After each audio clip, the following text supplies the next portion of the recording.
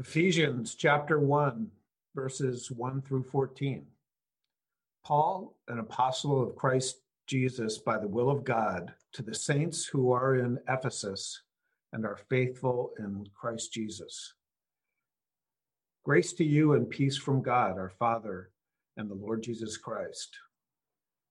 Blessed be the God and Father of our Lord Jesus Christ, who has blessed us in Christ with every spiritual blessing in the heavenly places, even as he chose us in him before the foundation of the world, that we should be holy and blameless before him.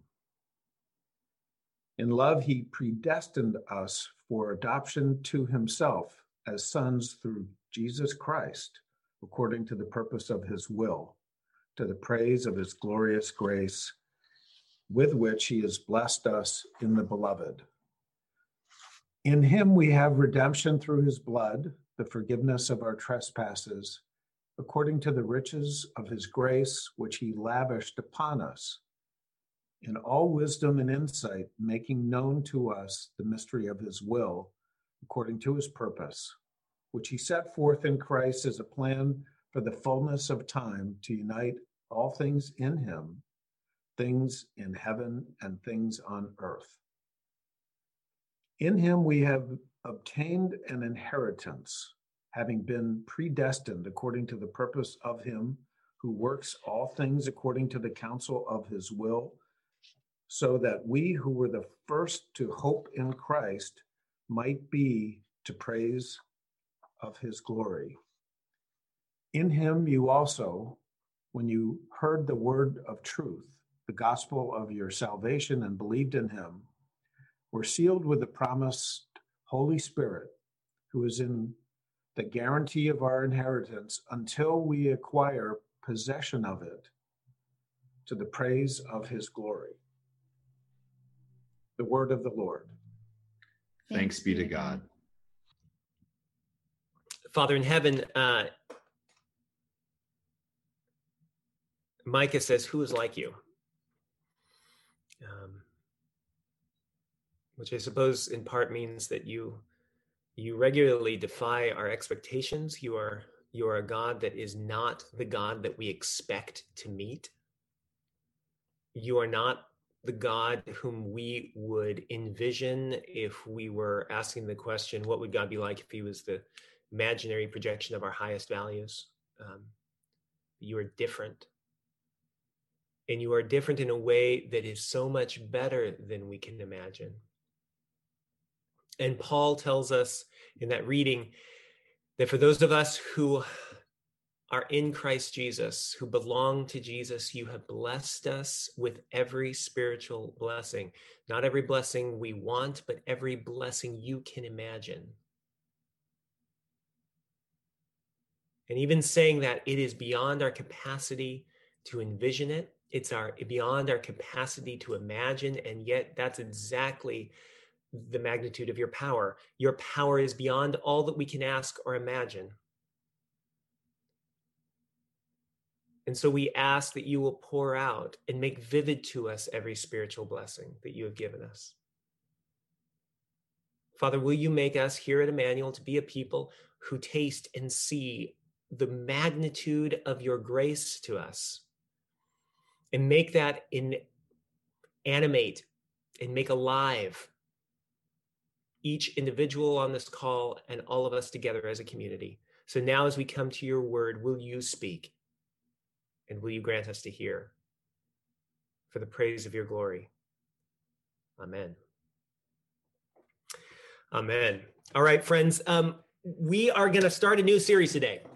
We are starting a series in Paul's letter to the Ephesians. And just to set it up a little bit, Paul, the apostle, pretty famous guy, he wrote this letter, probably dictated it to somebody else who was actually writing it down. And he dictated this letter about 20 or 30 years after Jesus' death and resurrection. We think that he's writing, by the way, this is the second reading. We think he's writing from the city of Rome. We know that he is a prisoner of the Roman Empire. He is literally, as he's dictating this, he's literally chained to a Roman guard. And the reason he's a prisoner is that months and actually years before this, some of the religious leaders that were in Jerusalem manufactured some bogus charges against him, and then the Roman authorities arrested him. But even when after they put him on trial and the Roman authorities realized that he was innocent, nevertheless, they kept him in prison. They kept him in jail just partially so they could make everybody else happy. So it's totally corrupt. And what I'm trying to say is that Paul's having a hard time. And I think it's going to be important for us to keep in mind the difficulty that Paul's experiencing as he writes this letter. Paul is speaking and writing this letter from the vantage point of suffering. He's incarcerated. He's in prison. He's not writing from a posture of privilege. He's not writing from a place of power. He's not, a really wealthy guy giving a TED talk. He is speaking with the credibility of pain. However, despite all of that, despite the suffering that he's going through, Paul, the apostle, you'll notice this, is strangely full of joy. Paul writes this, he is strangely full of confidence. He is strangely full of vision. This is important. He's full of vision for the church in Ephesus, the church in every age, which is kind of formidable because a number of us are a bit disillusioned with the church, with the wider movement of Christianity right now. We've talked about that before, and there's reason for us to be disillusioned with the wider movement of Christianity right now. But here's Paul, and Paul is writing this letter. He has seen religion at its worst. And yet, despite all of that, Paul writes, and he is resolutely full of vision for the church. Now, I want to know, why is that?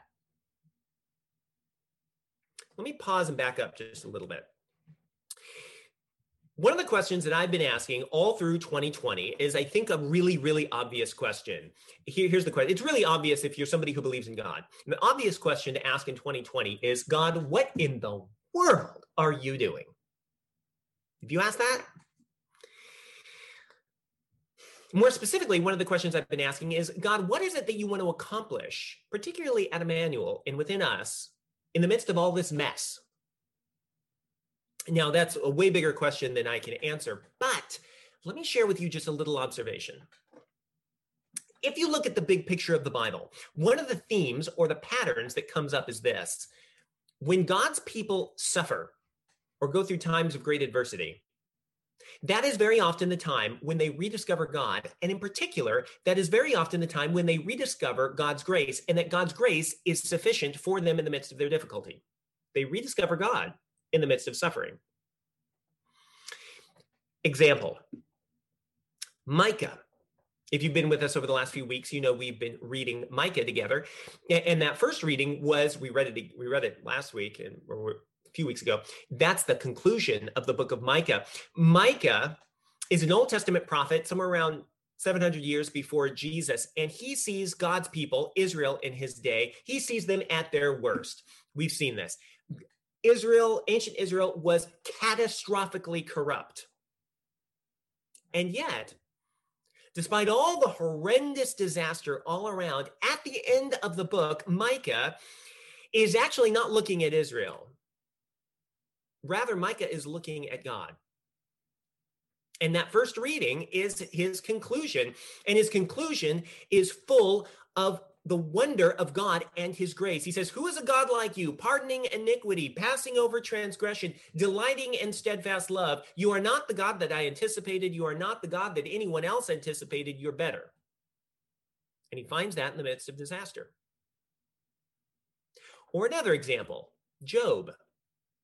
If you read the Bible, almost no one suffers like Job does. And yet in the end of his suffering, and all through his suffering, Job is asking, why? He never gets an answer, which is a touch maddening.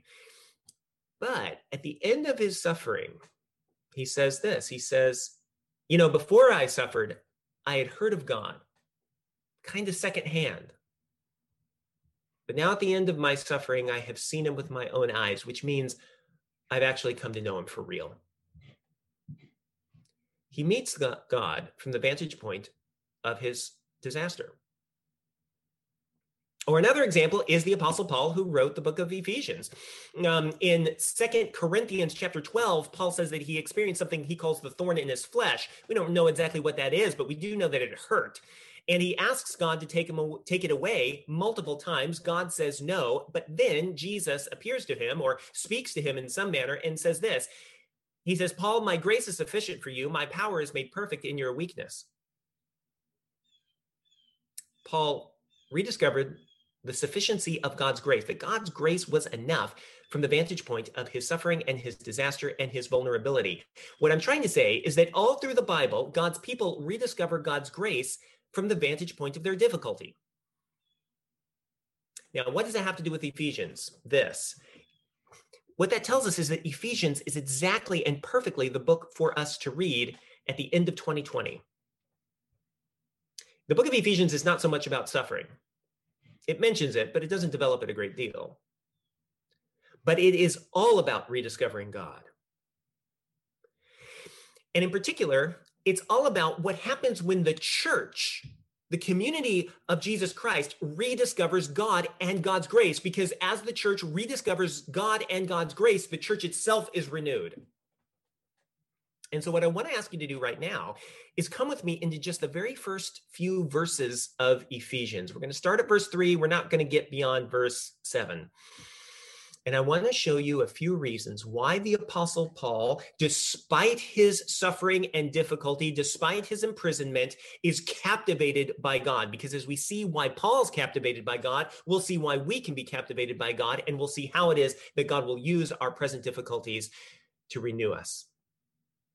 So come with me and look at verse 3.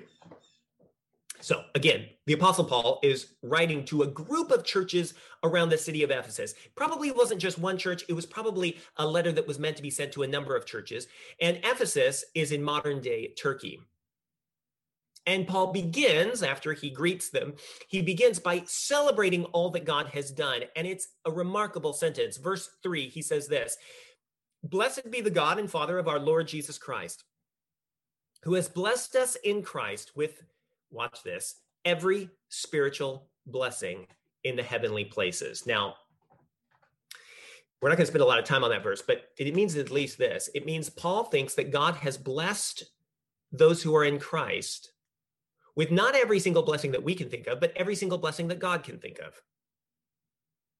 Now, what in the world could that possibly mean? Well, I think it takes all of the book of Ephesians to explain it, but he begins to get more specific in verse 4. Take a look at it. "Even as he chose us in Christ before the foundation of the world, that we should be holy and blameless before him." Now, pause there. And you've got to feel the magnitude of what Paul just said and how audacious it is. The Apostle Paul looks back into the unimaginable past. He looks back at a time, if we could call it that, before anything existed. He says, way back before whatever it is, the Big Bang, or way back when there was nothing but God, Paul says God had a plan. He says that God the Father hatched a plan, and the plan was to create a group of people, create the whole universe, and within the universe to create a group of people, and then call them to himself and mold them and shape them until they are a people who share God's character. Let me say it this way. Paul's saying, Ephesian Christians, and to us he says, Christians at Emmanuel. He says, God chose you and planned your transformation before he ever created the world. In fact, it was part of the the design specifications of the whole created universe. Now, like I say, that's a big, and it is a bold, audacious thing to say. But here's one reason it's really important, at least for the Apostle Paul. One of the things that this means is that Paul did not think Paul was the main character of Paul's story. explain what I mean. It wasn't always like that. So go back in time in Paul's life. Earlier in Paul's life, Paul had been a really, really skillful agent of oppression. He'd been a little bit like a religious law enforcement officer of his day. He was a little bit like the Roman officer or the Roman soldier guard that he was chained to while he was dictating this letter. And at this earlier point in the Apostle Paul's life, he really thought that he was the main character in Paul's story. So everything in Paul's life, in his mind, was about his initiative and his performance and his choice about his life. If he was in control. And he used that control to exert power over other people. Now, to be fair to him, I'm sure he was full of good intentions.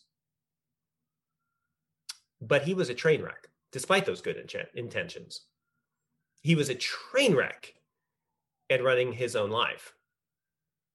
And part of the reason he was a train wreck at running his own life is that, though he did not know this, he was never designed to run his own life. And he found that out one day when Jesus, pretty much literally got in his way. What happened, if you've read this story, it's in the book of Acts chapter 9.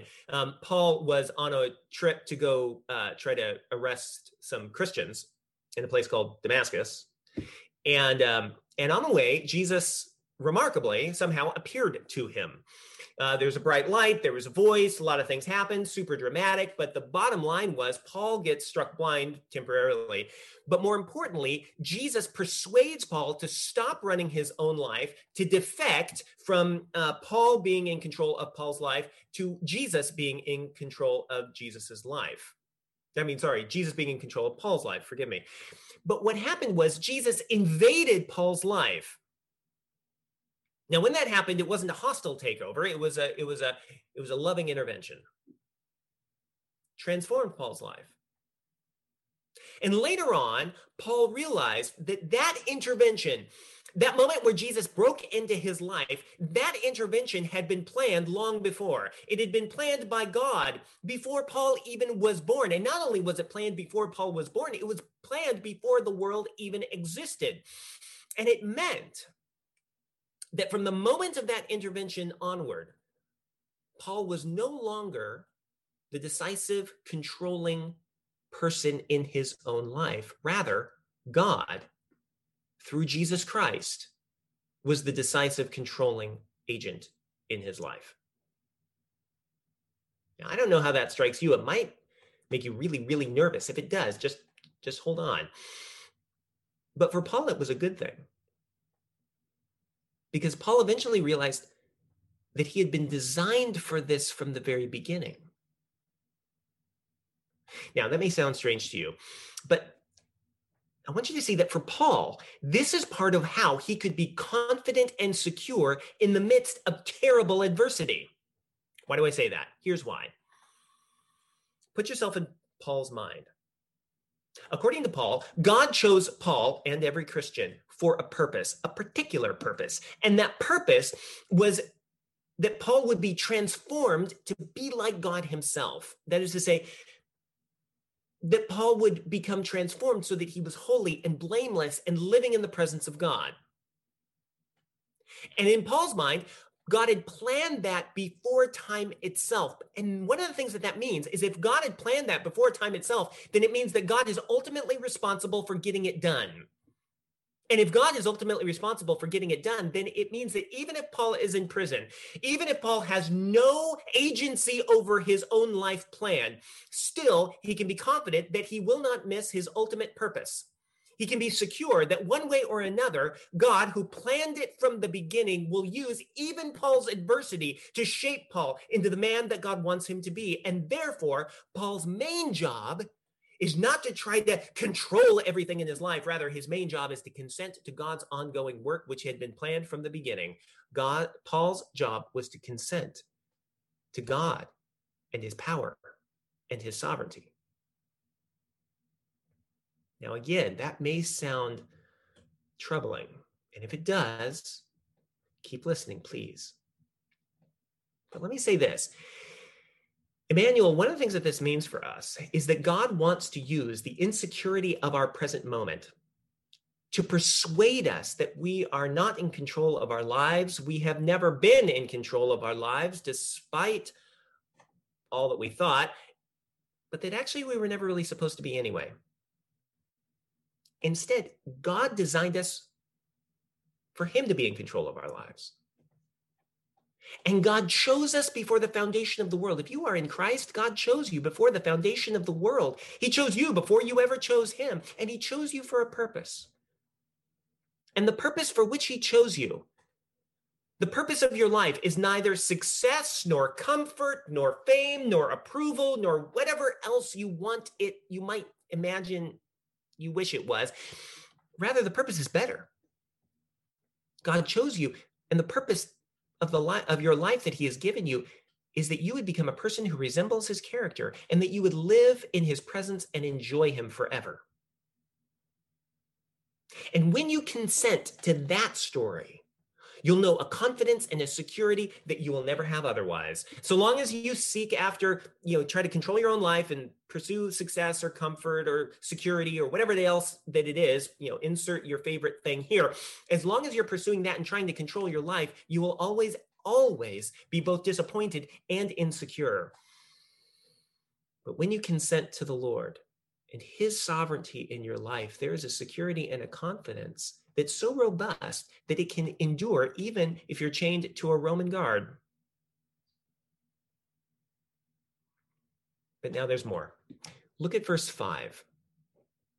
God, Paul says, predestined us for adoption as sons through Jesus Christ, according to the purpose of his will, to the praise of his glorious grace. Now, when Paul realized that God had chosen him before the foundation of the world for holiness, it filled Paul's life with unconquerable purpose. When Paul learned that God had planned to adopt him into his family, it filled Paul with limitless love. Let me ask you a question. And this question risks a little bit of cringe factor. Okay, this may sound cringy. Okay, but I need to ask it. How central do you think love is to the universe? Can you see how that sounds a bit cringy? But here's what I mean. If we're like, let's say we're evolutionary materialists, right? We don't think that there's a God. Let's imagine that the only thing that exists around us is just the natural material world.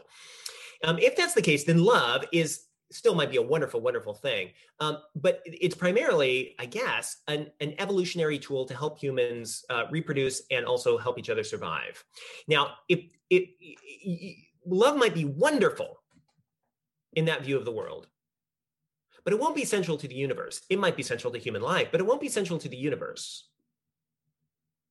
And in the ancient world in which Paul was writing, love wasn't central to the universe either. Even if you were a pagan, the gods, maybe the Roman gods or the Greek gods, they typically created humans, if they did, to be their slaves. And very often the gods didn't love, but they often lusted. But love, neither in the ancient world nor in a contemporary evolutionary materialist kind of framework, love is not central to the universe. But this explains why Paul's vision is so revolutionary, because here's what he's saying. He says, before the beginning of the universe, he's back in that unimaginable past, when the world was still in its planning stages, God the Father, God the Son, and God the Holy Spirit agreed to create a group of people. We've already talked about that. But then they planned to adopt these people into the family of the Father and the Son and the Holy Spirit. They planned to adopt these people into the family of the Trinity, so that God the Father would love this group of people just like he loves his own Son, Jesus Christ. Now, again, it's an audacious idea, but it means that at the center of Paul's understanding of the universe, there's a relationship. At the center of Paul's understanding of the universe, there is a relationship of love within the Trinity. And not only that, at the center of Paul's understanding of history, all of history is a story of that love being poured out on this particular group of human beings. Which means that love, if Paul's right, is right at the center of the universe. It's not eccentric. It's not just a bit of it. And love is right at the center of the story of history. Now, this explains why Paul can trust God so much. And this is why Paul can be happy that God is in charge. You see, some of us probably have already been struggling with this. If God's in control and God is the main character in our lives and in all of history, then you can agree that can be a really frightening thing, right? Because what if God is a tyrant?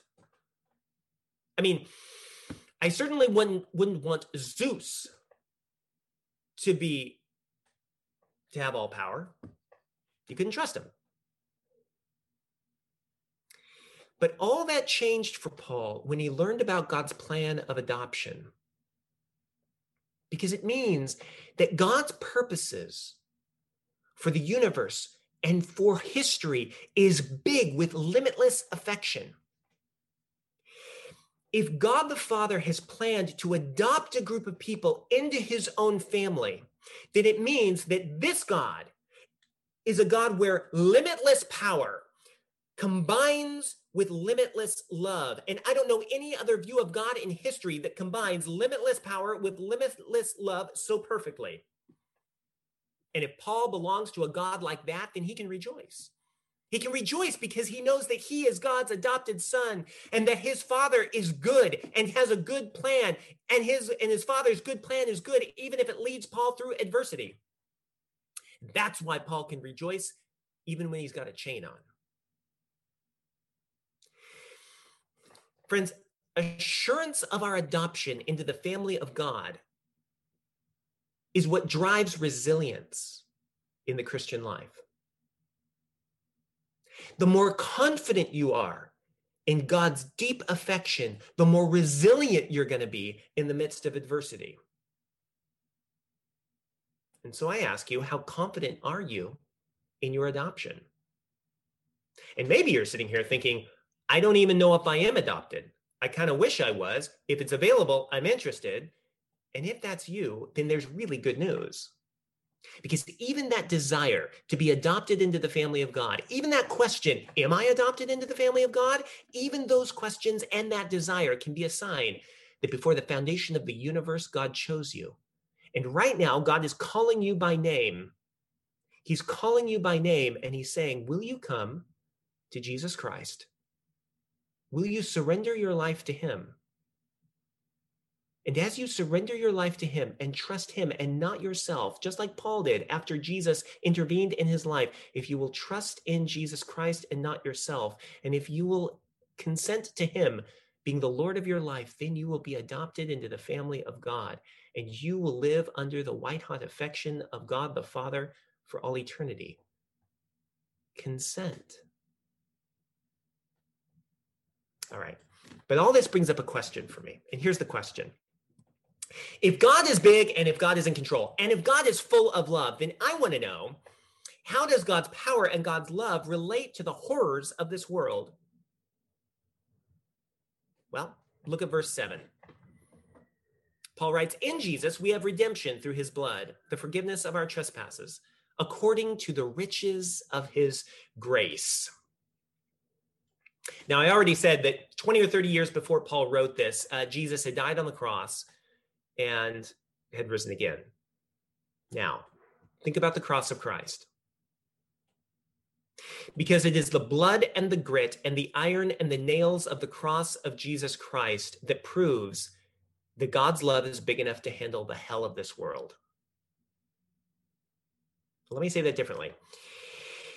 The cross of Jesus Christ is where God's love and God's perfect commitment to justice and righteousness and goodness come together and deal with the horror of this world. Because, friends, this world is full of horror, is it not? And I don't have to persuade you of that. Look at the news, look at your family history, look at your own heart. There's evil all over the place. And Paul knows this. He is chained to a Roman guard in Rome. And in Rome, just outside the city, there were mass graves where they would put the bodies of the slaves whom they had crucified. Paul knows all about the horror of this world. And he knows it because he personally perpetrated it.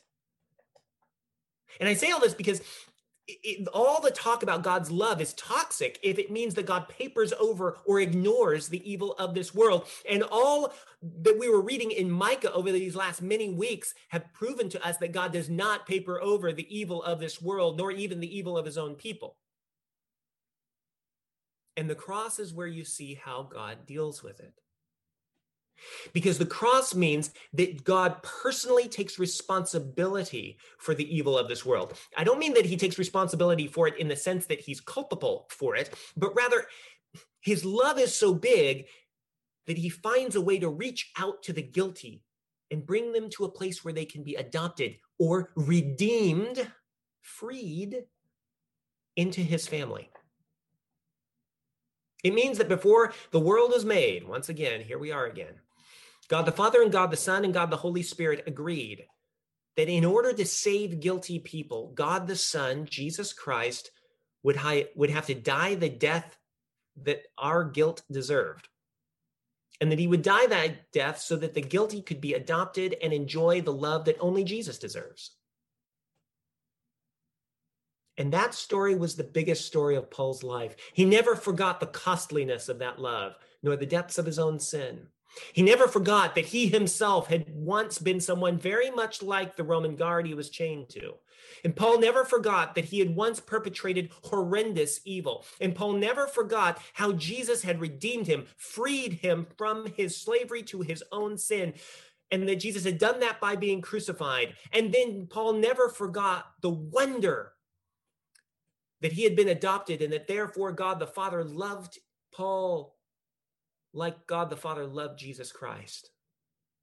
And all of that became the engine room of Paul's transformation. Stay with me here. How do you take an exploiter like Paul and transform him to be a man who is holy and blameless before God? Like verse 4 says is God's plan. How do you take a perpetrator of terror and transform him into a man who resembles the love and the mercy of God himself?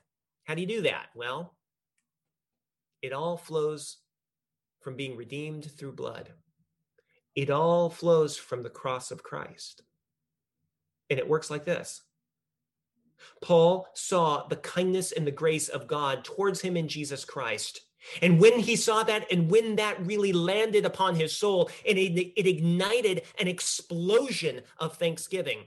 And that explosion exploded out in the form of praise. Praise is pouring forth affection back to God because of all that God has done for us and because of who he is. And that praise, that explosion of affection back towards God, motivated in Paul a desire to be like God. When you really, really love someone, you love the things about that person's character. And the more you admire that character, the more you would want to see it in your own life. So as Paul pours out praise to God for who he is and what he's done, it motivates a desire within Paul to love other people like Paul had been loved by God. In other words, verse 6, Paul began to live all of his life to the praise of God's glorious grace. And the more he praised God's glorious grace, the more he resembled God's character.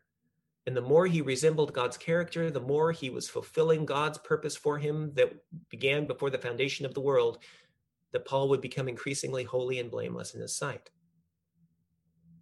Now, Emmanuel, I'm saying all this because that is God's plan for us. If you are in Christ, if you have consented to Christ's redemption, his freedom from our sin, and if you have consented to being adopted into the family of God, and if Jesus Christ is your Lord and your Savior, then understand this: God chose you for holiness before the foundation of the world. And God's purpose for you is that you will be transformed so that you will be like him. And whatever else God wants to do for you in your life, that is his high priority. And God's transformation for you will get traction when you increasingly experience his grace into your deepest guilt and shame, when you experience redemption through the blood of Christ. Friends, Christ's grace becomes glorious to us, compelling and beautiful, precisely when it penetrates the worst horrors of your life, both those horrors which you have perpetrated and those horrors which you have experienced. And when it drills into those areas and grace touches your shame and your guilt, then you will find a freedom that is beyond all that you can imagine. Then you will begin to praise God's grace, and you will praise his grace when times are good, and you will praise his grace when times are bad. And as you praise God's glorious grace, your adoption and his fatherhood will become increasingly sweet to you. And as his fatherhood and your adoption becomes increasingly sweet to you, then you will increasingly resemble your Father who is in heaven, which was God's purpose for you from before the foundation of the world. Do you see how it works? So Emmanuel, leverage 2020. Don't survive it. Leverage it. Leverage it with all of its uncertainty and its pain, its disappointment and its anxiety. Leverage all of that. Whatever it is that you're facing, leverage it, because God wants you to rediscover him. God wants you to rediscover his mercy for you. God is bigger than you thought he was. His love is deeper than you thought it was. God and not you are the main character and the main driver and the main agent in your life, and that has been that way from the beginning, and you were designed for him to be the main character of your story. And your renewal and the renewal of this church is all bound up in seeing the massive expansiveness of God in new clarity. So friends, over these next few months, as we go through the book of Ephesians, the Lord's going to take your view of him and is going to expand it week by week. And as God expands your view of him and his grace for you, then increasingly you will begin to join Paul in exclaiming, "Blessed be the God and Father of our Lord Jesus Christ, who has blessed us in Christ with not some, but every spiritual blessing." Amen. Hello, everyone. My name is Jim Saladin. I'm the rector here at Emmanuel Anglican Church. Our church exists to see and describe and to reflect the beauty of Jesus Christ for the flourishing of our city. And I hope this podcast encouraged you in that way towards Christ. If you're here in New York City, we'd love to see you. Please join us on Sundays at 11 a.m. Generosity drives everything we do at Emmanuel. And if you'd like to contribute, please visit www.emmanuelanglicannyc.com/give.